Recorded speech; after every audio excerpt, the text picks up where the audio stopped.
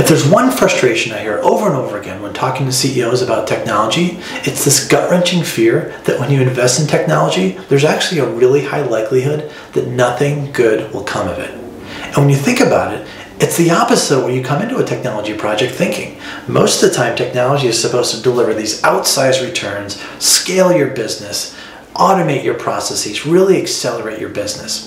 There's actually a study at CACSI we talk about a lot from Gartner that says 75% of technology projects fail. So 3 out of 4 projects never should have even been started.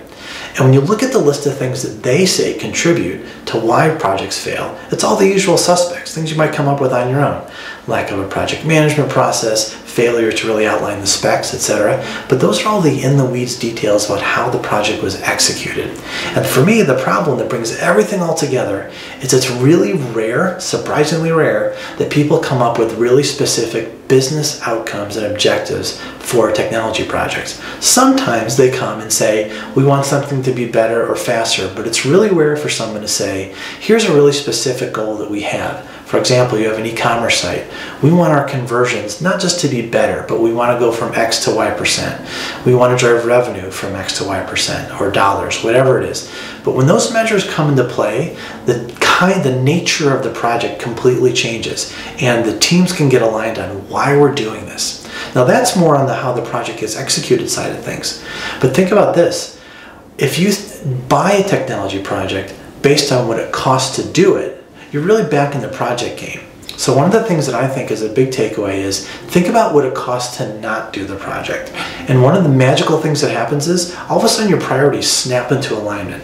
One of the things we find a lot when clients come to us is they have sort of those fuzzy goals like, we want the website to be better, we want to build an app that kind of maybe captures a new market, and it's a fuzzy idea. They just know they want the thing to hold in their hands, right? But if we somehow come around and say, well, what would it take? What would happen if you didn't build that app? Would the business fold? Would it be such a big deal to not do that? Going back to the e-commerce example, we had a recent conversation with a client that was looking at conversion rates where their checkout numbers were going down and they couldn't figure out how to convert better. One of the things that we identified was a performance problem. A stat we've talked about a lot is when Walmart loses 100 milliseconds of load time, they lose about $1 million. Now, not everyone's business is at the scale of Walmart, but when you think about that effect of performance on user experience and dollars at checkout, it's actually a big deal. So not fixing that problem is actually a huge revenue problem, right? Whereas some other thing that may be a nice to have, or this idea about having an app that's, even as I'm describing it, is kind of fuzzy, that's where all the problems lie. So if there's one takeaway from this video, if 3 out of 4 projects fail because of lack of a defined outcome, if you go ahead and define your outcomes and think about what it would cost to not do it as opposed to what it would cost to do it, I think you'll find you'll be in that 25%.